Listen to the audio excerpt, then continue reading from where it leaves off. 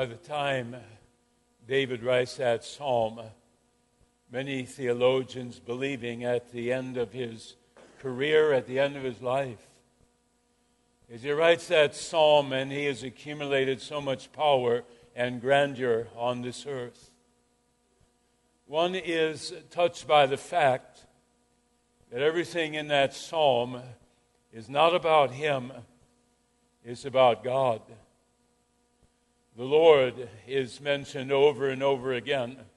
The Lord is my shepherd. He is the one who leads me beside still waters. He is the one who has restored peace to my soul for the 72 years that I've lived on this earth. He is the one who set a table before me in the presence of so many enemies over the years that I've lost count. He is the one that has poured oil over my head and my blessings beyond number. And He is the one who will lift me to heaven when I breathe my last on this earth. It was all about His Lord and nothing about Him. The message is entitled Living Simply. Two texts, one 2 Corinthians 5:15. Listen carefully to the wording. It says, Christ died for all, so that those who live should no longer spend their time on this planet living for themselves, but for Him who died for them and rose again. It does not say Christ died for all so that when we die we can go to heaven. That is the most certain truth. 153 times in the Bible we are told there's life after this life. But this verse says He died so that those who live should no longer live for themselves, but for the one who died for them on that cross. We live for Him. And then it's two verses later, and we have the culmination of what he's saying in 2 Corinthians 5. He says, if any man is in Christ, he's a new creature. The old has passed away, behold, the new has come. And you sit and say, Apostle Paul, what are you talking about? How do you have any right to make a statement like that? If there's anyone in the Bible who has a right to make a statement like that, it's the Apostle Paul.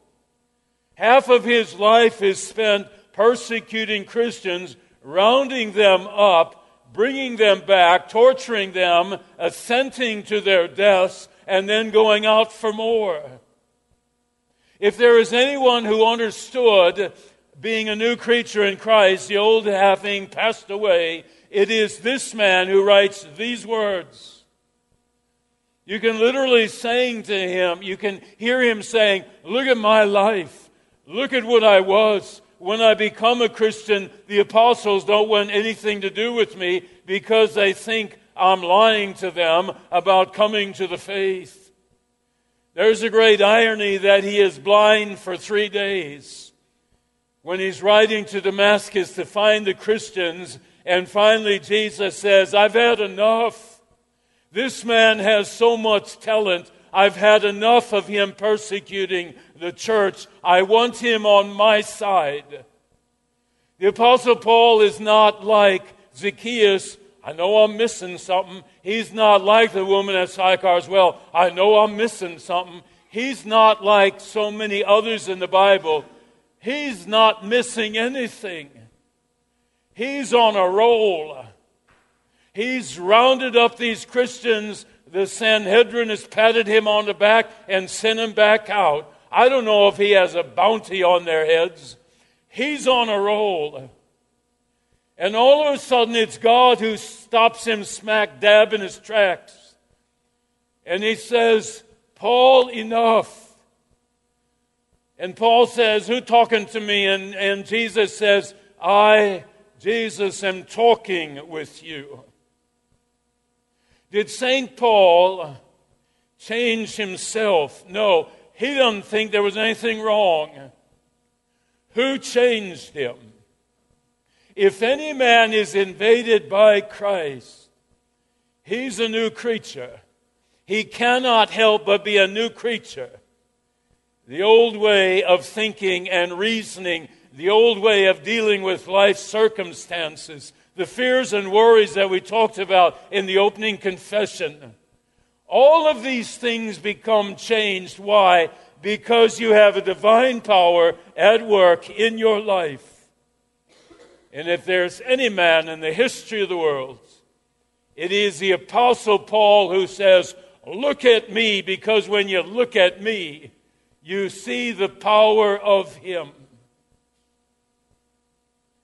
Recycling, fairly modern term, emerging from man's concern about their environment. It's dealing with the remaking and reusing of materials formerly discarded after their time of service was done.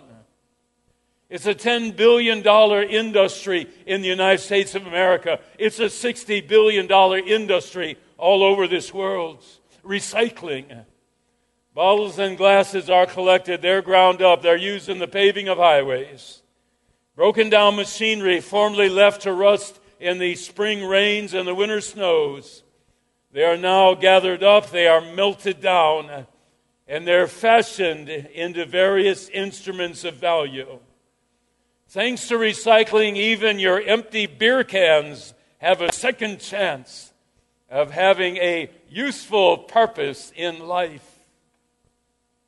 And here come the poets, and here comes the writers and the authors, and here comes the painters, and here come the sculptors, and they sit and say, if material things can be recycled, why cannot a human life be recycled?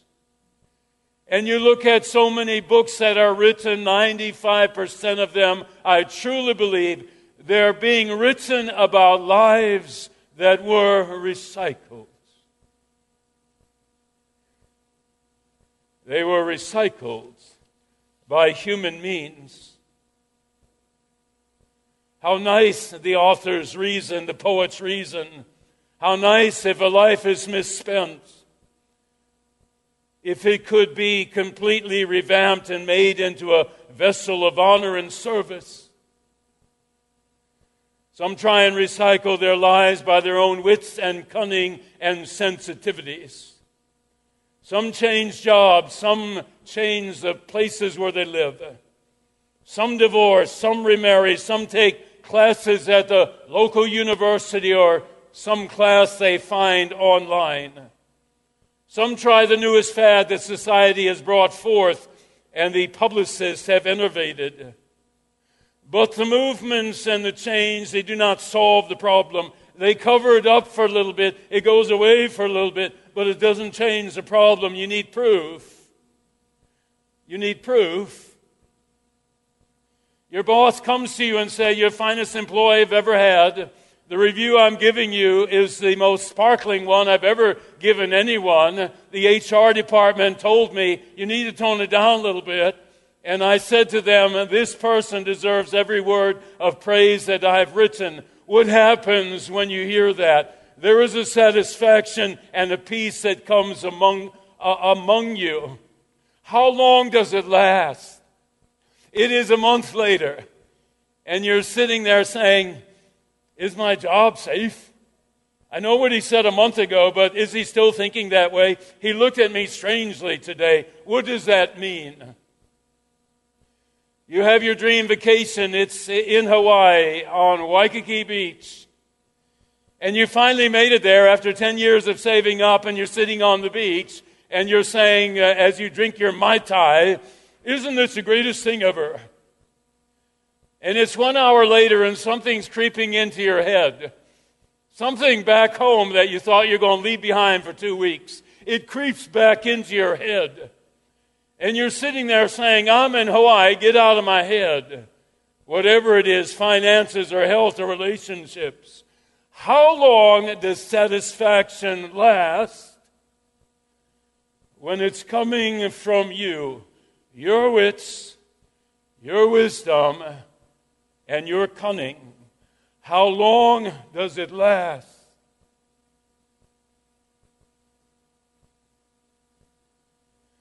She marries one guy. For a period of time, peace. Then all of a sudden, the peace is gone. She marries a second guy. Peace comes for a while, then it's gone. She marries a third guy, and a fourth guy, and a fifth guy. And she's saying to herself, what's wrong with all these guys?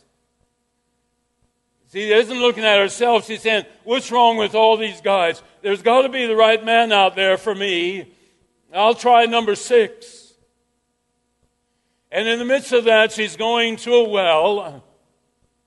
And she bumps into someone at the well, small village, Sychar, 12 miles from Jerusalem. And she bumps into somebody at the well, and Jesus says, you have an emptiness in you, and you have tried to solve it by yourself. My dear lady, it'll never work. She says, what will work? He said, I will work. If you drink the water I have to offer, if you drink the water I have to offer, you will never thirst again. Can a life be recycled? Yes. Who is the operative? Jesus. Samson, David, the prostitute, the 10 lepers, the 12 disciples. Who is the one who recycles their lives? Who is the one that changes them? It's Jesus, the same central figure in every one of their lives. Jesus. Luke 18, rich young ruler comes to Jesus, says to him, what must I do to inherit eternal life? Not asking you about my life down here, I'm asking you about eternal life. When he comes, he's got his entourage of 30 or 40 people. His robe is extraordinary. His jewelry on fingers and head is extraordinary. You can see his mansion in the distance on the hill. And he comes to Jesus and he says, what must I do to have everlasting life? I've got this life covered, Jesus. You give me some advice, I'll give you some advice. You're here in sandals and a torn robe, and I am the cream of the crop. I got this life handled. And Jesus said to him in so many words, you do not have this life handled. You've got all of this stuff, and you wake up in the morning and you say, what if I lose it? You wake up in the morning and say, you know, I've not been feeling too well lately. Have I contracted some disease? He wakes up in the morning and he wonders if some enemy from outside or from some enemy from inside his court is going to take away all that he has garnered. Jesus said to him, I know you better than you know yourself. You think your wealth has given you a life on this earth. It hasn't. Sell everything you have, give it to the poor. And when you take away that idol, with your charisma, with your passion, you'll do fine. You'll follow me. You become one of my greatest disciples ever. And the man looked at Jesus, and the Bible says in all 3 gospel accounts, he walked away sadly because he had great wealth. The Bible says Jesus looked at him and he loved him and he shook his head sadly and he turned to his disciples and he said, it's easier for a camel to go through the eye of a needle than for a rich man to enter the kingdom. And the disciples said, oh my goodness gracious, who then can be saved? What did Jesus say? He said, with man it is not possible, but with God all things are possible. It didn't take God very long. It took him one more chapter, Luke chapter 19. Here comes the identical human being. His name is Zacchaeus. He's as wealthy as a rich young ruler. He has made his wealth garnering money for the rich young ruler and stuffing a whole lot of it into his own pockets. Unlike the rich young ruler, he said, I have all this wealth, but it does nothing for me. He didn't say to Jesus, what must I do to have eternal life? He said, Jesus, help me with my life right now. Help me with my life right now. And they come together that evening in Zacchaeus' house. And I don't know whether he broke bread. I don't know whether he shared communion with Zacchaeus. Take, eat, this is my body. Take, drink, this is my blood. I know something happened, like it happened to the Emmaus disciples. Something happened to Zacchaeus, and he comes out of that house. And his life, one chapter after the rich young ruler, his life has changed. Why?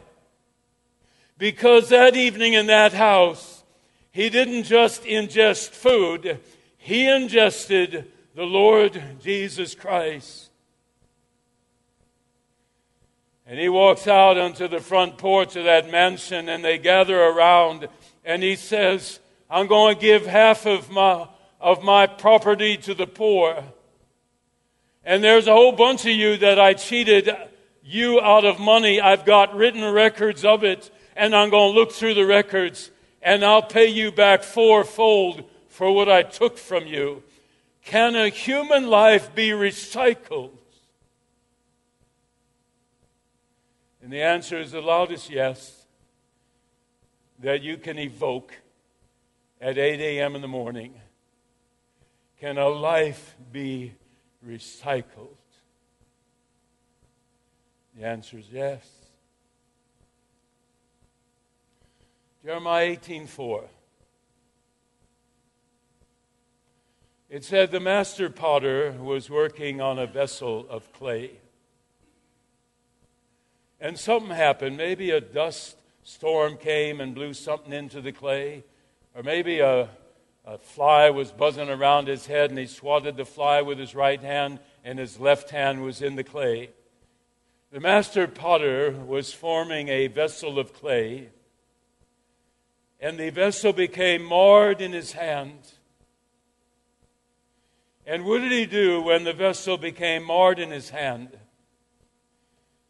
Did he say, this is a waste now? Did he throw the vessel away? Jeremiah makes it very clear that he didn't throw the vessel away. He kept working on it, reshaped it into a form as seemed best to him. He didn't throw the vessel away. Here is Zacchaeus. Does he throw Zacchaeus away? No. Here are his disciples that run away when he's captured. Does he throw them away? No. Here is Simon Peter, his right-hand man. I don't know who Jesus is. Does Jesus throw him away? Does he throw anyone away in this Bible? And the answer is no. He reshapes them. He didn't throw Samson away in the 5 minutes before Samson dies. God comes at Samson's request, and his power is restored. When David becomes recycled, he becomes a writer of psalms. These psalms that touch thousands and millions of lives, written by David, because God didn't throw away that clay. He reshaped it into a psalm writer. And if you look at the psalms that David wrote, so many of them after his sin and after his forgiveness, they wouldn't be in here. You might have 25 psalms if God had thrown David away. Does he throw us away? I mentioned Goliath 2 weeks ago. This is not the Goliath of illness, finances, or relationships. This is the Goliath of past sins. Just before I left on vacation, visited a man who was dying, and sure enough, when everyone left the room, Pastor, I'm afraid to meet God. Why? Because of a sin that I'm going to share with you that has haunted me for 27 years.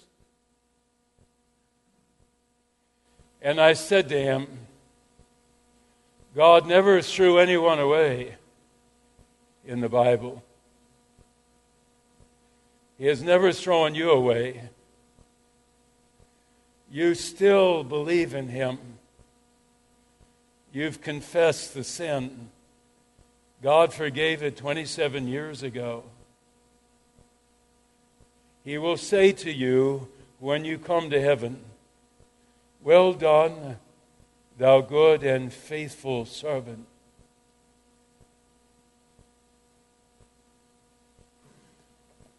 Is there anyone who doesn't fail? No. Is there anyone who never sins? No. Does God forgive? Yes. And our lives are recycled for His purpose. The summer is half over. You're so busy. You're surrounded by so many people. You don't sleep well during the summer. There is still time to be loving and kind and patient. There's still time to not bypass the man standing there by McDonald's, wondering if you can give him $1 or $2. There's still time. Closing word. Up in Minnesota, coming back from Minnesota this past week, Connie goes in to use the facilities at the rest stop, and I'm sitting in my car. And all of a sudden I get a leg cramp. And I open up the car door and trying to stretch out my leg. And there is some lady parked 2 cars down. And she comes running as fast as she can to me. And she said, "Are you all right? Are you all right? Can I help you? Do you need anything?" And I said, No, I'm fine.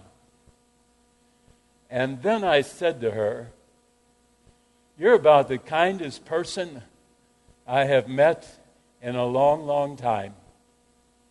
What would prompt you to get out of your car to help a total stranger?" And she said, "My Lord prompts me." I got goosebumps then, and I got goosebumps right now. At that moment, the kingdom of God had come by that wayside rest. Can God recycle your life? Love, joy, peace, patience, kindness, goodness, faithfulness, gentleness, self-control. Doesn't throw away the clay. Forgives the clay. Reshapes it to serve Him, to serve others, and to bring to yourself peace. In our Savior's name, amen. Heavenly Father, but another portion of your word, the lives therein. May your Spirit take hold of these stories, these lessons, these doctrines. May your Spirit take hold of these things, and may they find a way into our hearts. And when they're in our heart, may they not leave. May they become as much of an anchor in our hearts as the one who changes us, Jesus Christ, our Lord and Savior. And Heavenly Father, continue to bless that lady at that rest stop. Continue to bless that lady as she touches other lives for her Lord and Savior. Keep us close to you. In Jesus' name, amen. Three-star General Michael J. Flynn, head of the Pentagon Intelligence Agency, knew all the government's dirty secrets. He was one of the most respected generals in the military. Flynn knew what the intel world had been up to. He understood its funding. He ordered the first audit of the use of contractors. This set off alarm bells. The explosive new documentary, Flynn, Deliver the Truth, Whatever the Cost, uncovers the facts behind this scandal. Flynn told the truth. He was the most dangerous person for Donald Trump to hire. I find out the worst enemy that I'm going to face in my life is right here in America. They took my assessment and they wanted me to change it. And I was like, I'm not changing it. They had to get rid of Flynn.